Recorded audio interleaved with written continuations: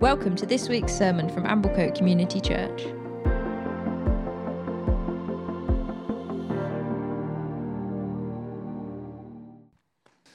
Great. Well, I'm speaking this morning. We're going to continue the Isaiah series. And the point I kind of wanted to start from is reflecting with you. I wonder if you've ever had those times where you lose your sort of sense of vision as a Christian. Most of you in the room will be Christians. So if you're a Christian, have you ever had those times where you lose your sense of vision? You kind of lose... You sort of get to the place where you think, like, what is this all about anyway? This coming on a Sunday, praying, reading the Bible, trying to do community and these sort of activities that we get ourselves involved in. And, what is that all about? And, those kind of times where you sort of have lost any sense of the why, really, a sense of purpose. Or perhaps similarly, you kind of find that you've just lost your passion one day. If you lose your vision, your passion tends to go pretty soon after that. There's a proverb, isn't there, that without vision, the people perish. And, so I wonder if you've ever found yourself kind of walking through a vaguely Christian life, but the heart's gone out of it, really. And you've lost that sense of vision. You might be, as I say, sort of look a bit Christian from the outside, but you're not likely to be selling your possessions anytime soon or giving up your life for the sake of the gospel. Or perhaps there might be a few of you here this morning who aren't yet Christians, who are kind of just getting to know us, exploring, working out who we are, and maybe kind of you're trying to work out, what is this all about, really? Like, what is this? What are these people really all about? What's it really going on? Well, today we're going to look at a bit of the Bible from the book of Isaiah, which captures, really, what it's all about. So we're going to read it, and then I'll take us through it. So it's Isaiah chapter 61, verses 1 to 4. Do we have it on the screen? Oh, well done, team. Brilliant. So it's on the screen behind me as well. But feel free to get it up in your Bibles or your phone Bibles if you want. I'll be referring back to it all the way through. So Isaiah 61, verses 4 to 1 says this. The Spirit of the Lord God is upon me, because the Lord has anointed me to bring good news to the poor. He sent me to bind up the brokenhearted, to proclaim liberty to the captives, and the opening of the prison to those who are bound, to proclaim the year of the Lord's favour and the day of vengeance of our God, to comfort all who mourn, to grant to those who mourn in Zion, to give them a beautiful headdress instead of ashes, the oil of gladness instead of mourning, the garment of praise instead of a faint spirit, that they may be called oaks of righteousness, the planting of the Lord, that he may be glorified. They shall build up the ancient ruins. They shall raise up the former devastations. They shall repair the ruined cities, the devastations of many generations. This is what it's all about. Okay? So, Lord, I pray this morning that as we look at this passage, that our vision would be restored, that our passion would be relit, and that we would find or re-find something to live and to die for. Amen. So before we talk about kind of us today, I just want to trace this passage through the scriptures. We need to understand kind of how we make sense of it by looking at how it's made sense of in the Bible itself. This autumn, as we're preaching on Isaiah, we're not attempting to preach through the whole book. Those of you who have read the book of Isaiah will know it's far too long to do that. So we are having to kind of pick passages. And therefore, it's important that I just give us a little bit of context of this passage, kind of what it means in the book that it comes from. In other words, just to explain what it would have meant to those who first heard it. Isaiah, Tim introduced us to the book of Isaiah a few weeks ago. Isaiah, at this point in chapter 61, by the time we get here, Isaiah is prophesying to a people in exile. And the Old Testament tells us the story of how the Jewish people were chosen by God to be a special nation, who would have a special calling, primarily to reveal what God's like to the other nations around them by the way they lived and the way that they worshipped. However, they failed to do this, and over kind of a couple of centuries with lots of back and forward with God, eventually their failure to live into their calling meant that they were driven out in exile, taken out of their land. And this is kind of the situation when Isaiah speaks these words in Isaiah 61. He prophesies to a people who their land is not their own. They're captives in exile. Their cities are ruined. And as Isaiah prophesies, he speaks comfort to his people. It starts in chapter 40 that Tim spoke from when he introduced this series. Comfort to my people, speak comfort to my people.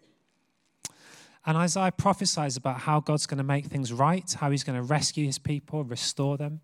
And in the midst of these prophecies, he begins to talk about this Messiah figure, a particular person, a special servant of the Lord who would come to the Jewish people and through whom God would save them and restore them. And this passage that we read together this morning, can we just keep it on the screen actually? Is that all right? And I know we can't get it all on the screen at once, but if we keep it on, I'll keep walking through.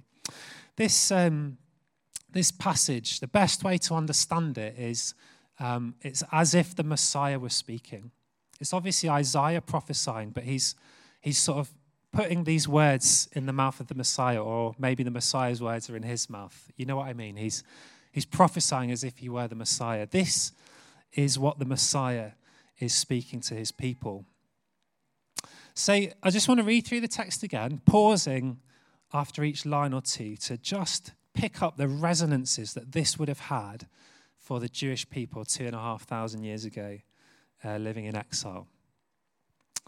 So the Spirit of the Lord God is upon me, speaks the Messiah, because the Lord has anointed me, and Messiah literally means the kind of anointed one. The Lord has anointed me to bring good news to the poor. Well, what normally happens when a foreign power invades your land and takes you off into exile is that most of you live in extreme poverty. Many of the exiles in Babylon would have lived in hardship, and so too those sort of few scattered people who were left on the land. Heavy tax burdens, agriculture destroyed. Most were likely to be poor. He sent me to bind up the brokenhearted. I wonder if you've ever grasped how brokenhearted the people of Israel were in exile. Like, we talk about it a fair bit when we preach, because you need to make sense of the Bible, but like, have you ever read Psalm 137 properly? Like, let me read you a little bit of Psalm 137. This is a psalm written in exile. Maybe you can pick up some of the brokenheartedness.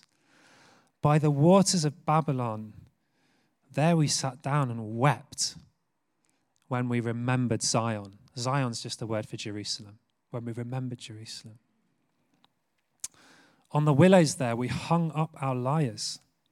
For there our captors required of us songs, and our tormentors mirth, saying, "Sing us one of the songs of Zion." How shall we sing the Lord's song in a foreign land? If I forget you, O Jerusalem, let my right hand forget its skill. Let my tongue stick to the roof of my mouth if I do not remember you. You get the sense in that psalm, I think, of the kind of brokenheartedness of the exiles. But the Messiah comes to bind up the brokenhearted, to proclaim liberty to the captives. Obviously, the exiles were captives, opening a prison to those who are bound. To proclaim the year of the Lord's favor. And remember, as Tim said, it was the Lord's punishment, it was the Lord's judgment that led to exile. The Messiah comes to proclaim the year of the Lord's favor and the day of vengeance of our God. Vengeance on those nations who had driven them out and enslaved them. To grant to those who mourn in Jerusalem to give them a beautiful headdress instead of ashes. In that culture, they often wore ashes to symbolize their grief and their mourning. Sackcloth and ashes, it's a good biblical phrase, isn't it? Well, they did it. Oil of gladness instead of mourning, garments of praise instead of a spirit of despair or a faint spirit. It says faint spirit in the SV, but I've always preferred the spirit of despair, really. I think it's more poetically apt. That's the trauma of exile, isn't it? The kind of giving up of hope, the spirit of despair. That they may be called oaks of righteousness, the planting of the Lord, that he may be glorified. That's their original calling. The Messiah is prophesying and saying, I'm going to restore you to your original calling. You're going to glorify the Lord. They shall build up the ancient ruins, raise up the former devastations. Their cities were literally gutted. I mean, this is what you did in the ancient world. When you invaded somewhere, you left. Jesus talks about not one stone will be left on another. That's what they did, because if you leave the walls up, then people resist you and fight. You absolutely destroy the cities. Their cities were devastated. The Messiah says they shall repair the ruined cities and the devastations of many generations. That's the resonance when it was first heard. And I wanted to take you through that, so hopefully we can grasp how this passage that Isaiah speaks to the exiles kind of crystallized everything that the Jews hoped for. Like everything about their purpose. Like this is what it's all about for them. These things being fulfilled. And the Jews waited for such a Messiah to come for century after century. So this was maybe, I don't know, like say roughly 700 BC.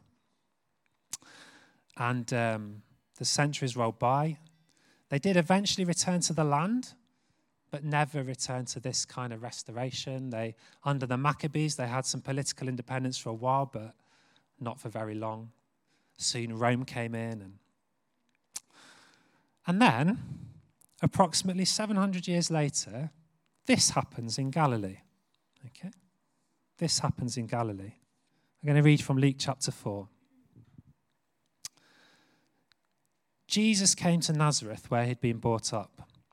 And as was his custom, he went to the synagogue on the Sabbath day, and he stood up to read. And the scroll of the prophet Isaiah was given to him. He unrolled the scroll, found the place where it was written, "The Spirit of the Lord is upon me, because he's anointed me to proclaim good news to the poor. He sent me to proclaim liberty to the captives and recovery of sight to the blind, and to set at liberty those who are oppressed, to proclaim the year of the Lord's favor." And Jesus rolled up the scroll, gave it back to the attendant, and sat down. And the eyes of all the synagogue were fixed upon him. And they would be. This is everything they hoped for. And he began to say to them, "Today, this scripture is fulfilled in your hearing."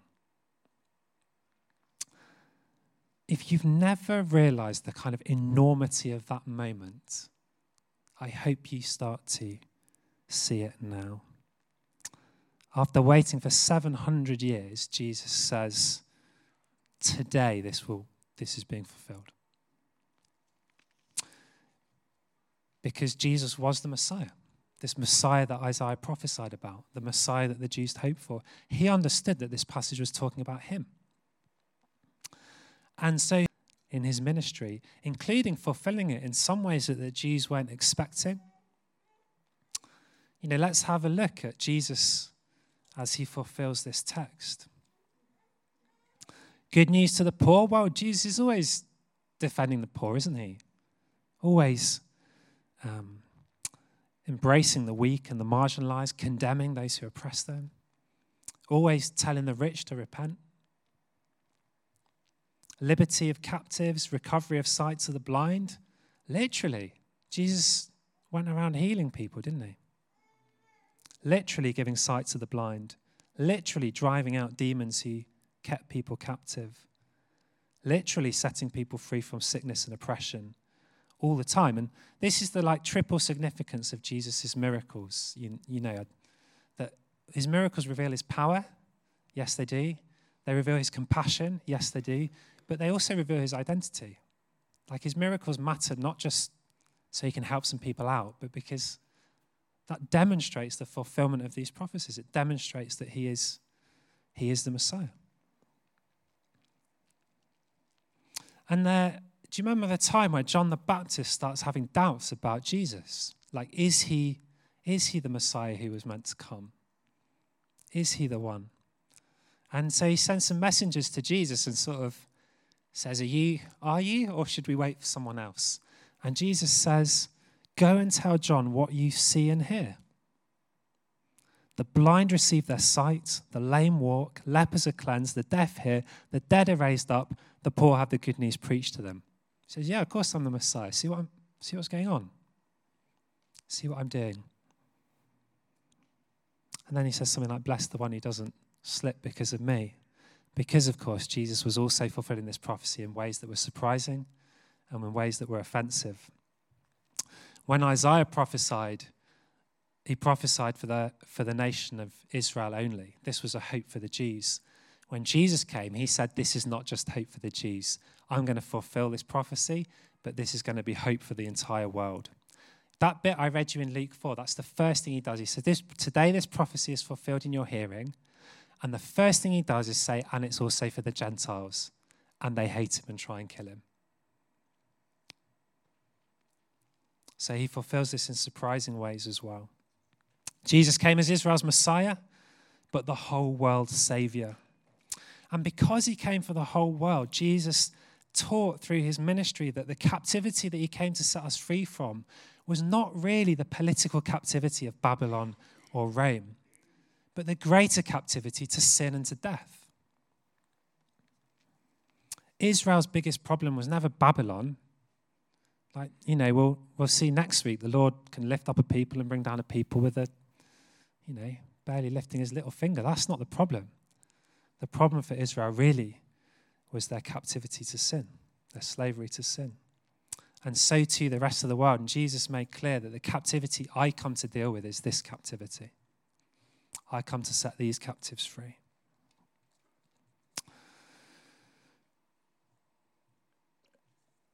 So Jesus took Isaiah 61, claimed he was the Messiah, claimed he was going to fulfill these prophecies, not just for Israel, but for the whole world. So, having whipped through sort of 800 years of biblical history in 10 minutes, well done if you stayed with me. Let's talk a little bit about us, shall we? And our context today.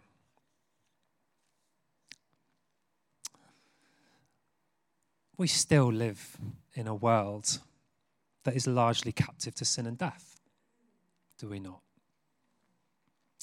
A world still characterized by poverty, oppression, mourning, despair. We live in a world that's still in bondage, largely. The philosopher Henry David Thoreau wrote in the 19th century that most men lead lives of quiet desperation. I should gender neutralize that. So most people lead lives of quiet desperation. I finished this week reading John Steinbeck's novel, The Grapes of Wrath. Some of you may have read it. It's an American classic and describes the immense suffering, really, that took place in America at the beginning of the 20th century as kind of industrial food production took off and land was concentrated in fewer and fewer hands and through the kind of free market capitalism of the day. And he just describes the suffering of kind of hundreds of thousands of families with their possessions loaded into a truck, driving from state to state, desperately looking for work as their children starved to death. And the novel kind of paints this vivid picture. And I mean, for a start, it certainly helped me with our so-called cost of living crisis at the moment. It gives you a bit of perspective. But it's just one example recently in my life where you think of the kind of still horrendous oppression and poverty of much of our world. I mean, that was 100 years or so ago, but we still have 700 million people living on less than $2 a day.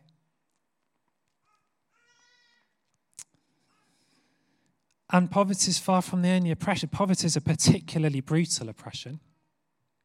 Something grinding about it. But it's far from the only oppression. We've got political oppression, obviously, in states like North Korea and Russia and China and many of the Islamic states as well. Kind of dehumanizing and cruel ways of treating people. We have our own oppressions in the West, though, don't we? A little bit more subtle, perhaps. But the oppressions of many of the kind of modern ways of living that leave so many of us in despair and breaking down, and we all still face the captivity of the sin that destroys us from the inside out, that eats away at us. You know, so few people seem to have anything to live for, don't they? You know, when you really get to know them. So many people deeply unhappy, these lives of quiet desperation, to the extent that, you know, we spend our lives in the distractions of our entertainment culture and slowly kind of dying into our hopeless, shallow lives. I could kind of go on giving examples, but hopefully that says enough to make the point that we still live in this world of captivity. And well, like, this is what Christianity is all about, okay? This is what it's all about, that Jesus came into this kind of world, this kind of brokenness, to inaugurate a new kind of kingdom. That's what it's about. That's what it's still about today. If we're Christians, we are not called just to observe the quiet desperation of other people's lives, just to wring our hands about poverty and suffering and the oppression of the world and say, oh, how terrible it all is. We're called to do something about it. You know, when Jesus ascended to the right hand of the Father, that wasn't the sign that his mission had finished. That was a sign that his mission has just begun, really. We are called into this mission. Like, if you are a Christian, this is your calling. Isaiah 61. Your calling is not just to kind of pray as much as you can, be generally nice people, and then sit at home and wait for the resurrection. Like, some days, that's what we all want to do. But that's not our calling. That's not the vision of the kingdom of God. Your calling, my calling, is to be part of the church, filled with the Holy Spirit, that Jesus leads to further his mission. So let's just work through the text one last time. Let's sort of personalize it for us, shall we? Not privatize it, not individualize it, as Stacey said, but personalize it. This is our calling. The Spirit of the Lord God is upon me. Well, it is. The New Testament says, you, the church, are now the temple of the Holy Spirit. Where does the Spirit of God particularly dwell? In the church. That's the primary place. In us individually, of course. The Spirit's at work in the world as well, of course. But we're the primary place. We're the temple of the Holy Spirit. The Spirit of the Lord God is upon us because the Lord has anointed us. Jesus said, as the Father sent me, so I am sending you. Yeah. As the Father sent me, so I am sending you. The Lord has anointed us to bring good news to the poor. Good news of salvation and good news of justice. There is no separation possible between the kind of good news of the gospel and the good news of justice. We're called to work for this. He sent me to bind up the brokenhearted. He sent us to bind up the brokenhearted. So actually being really kind and nice does matter. But it's more than that, isn't it? He's called us to bring healing. to bring restoration. Not that this, don't hear me wrong, it's not that like this sort of power and stuff comes from us originally. We're not like the source. It all comes from God, but we are the hands and feet of Jesus. We are the vessel and the means by which so much of what God does, he does. He sent us to bind up the brokenhearted, to proclaim liberty to the captives. Sometimes we still have to press into this literally, like there's still slavery. There's still all kinds of captivity. But also, I think in a different way as well, we're called to proclaim liberty to those who are captives to just the dehumanizing and deadening of our culture and our sort of experience of life at the moment. So many people, I think, feel trapped in a way of life they don't know how to get out of, but they know they're slowly dying. We're called to proclaim liberty, to bring liberty to that kind of captivity. The opening of the prisons of those who are bound. Bound by sin, bound by failure. I heard a preacher once, when Jesus stood outside Lazarus' tomb and said, "Come forth, Lazarus, come forth." I heard a preacher say that, if Jesus hadn't been specific, then everybody would have walked out of that grave.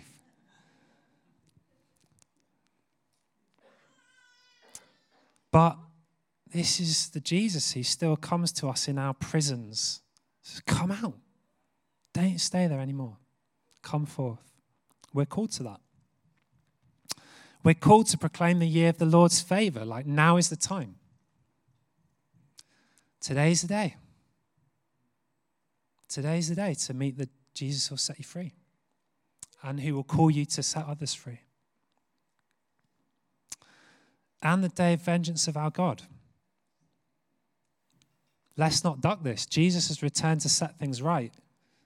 One day he'll return again. Like, whose side are you on? Which kingdom are you in? Because one day he's going to destroy the kingdom that oppresses. To comfort all who mourn. In one of the Psalms, the Lord says, I collect your tears in a bottle. They're precious to me. Our grief, our mourning, our sadness is never invisible to God. He collects our tears in a bottle. And we're called to bring his comfort to those who mourn. To give them a beautiful headdress instead of ashes. Beauty instead of ashes. So many lives are starved of beauty. I'm not going to go off on this. We're called to bring beauty. Oil of gladness instead of mourning. And my favorite of all, garment of praise instead of a spirit of despair. I think there's anything that upsets me as much as encountering those who dwell with the spirit of despair, really. And the Lord calls us to give a garment of praise instead. A life turned to gratitude to the goodness and grace and rescue of God, rather than a life sucked into the blackness of despair. It's our mission, it's our calling, that all of these who Jesus sets free may be called oaks of righteousness, the planting of the Lord, that he may be glorified, or again in another translation, for the display of his splendor. I don't think there's anything more beautiful than somebody whose life's been changed by Jesus. I don't think there's anything that more glorifies God than someone who's been set free. Glory of God is mankind fully alive, if you like, set fully free. We shall build up the ancient ruins, raise up former devastations. This great task of building society, building culture, making laws, art, family. These are not secular tasks while we get on with church stuff. These are human tasks that Jesus calls us into. You're the salt of the earth. You should be in there, involved. All that has been ruined, we are called to rebuild, from small to big. Like, you want a vision that everything that has been ruined, broken down, we are called to raise up, repair the ruined cities, the devastations of many generations, which is probably an apt description of the sort of situation we're in at the moment, aren't we? Like, the things that are broken are not just been broken for 10 years. We face the ruins of many generations. And we're called to pitch in. I taught a bit about this in one of our whole church teachings on a public hope. Go and revisit that if you want a bit more of the sort of theological undergirding for this. I would suggest to you that this is not a vision to be half-hearted about as the kids come back.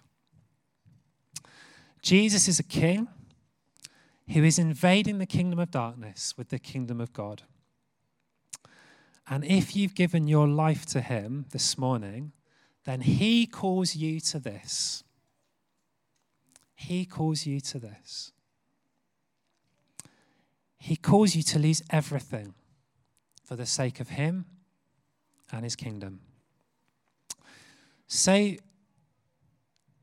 sell your possessions.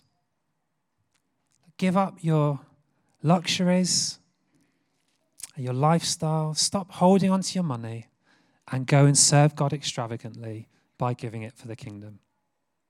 That's the vision we're called to. Lose your life. Don't play it safe. Take a whole load of risks.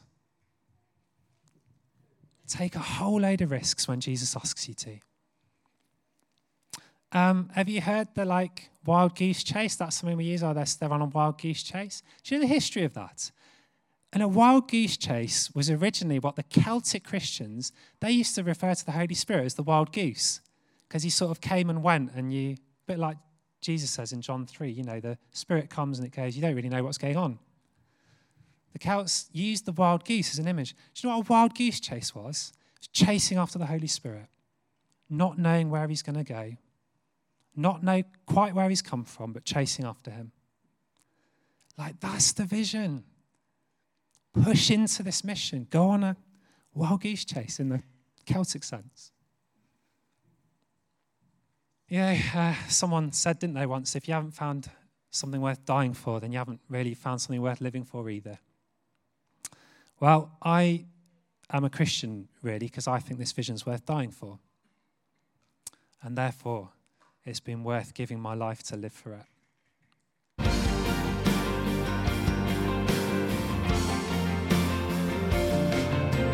Thank you for listening to this podcast from Amblecote Community Church. For more information about who we are, what we believe, and how you can get involved, check out our website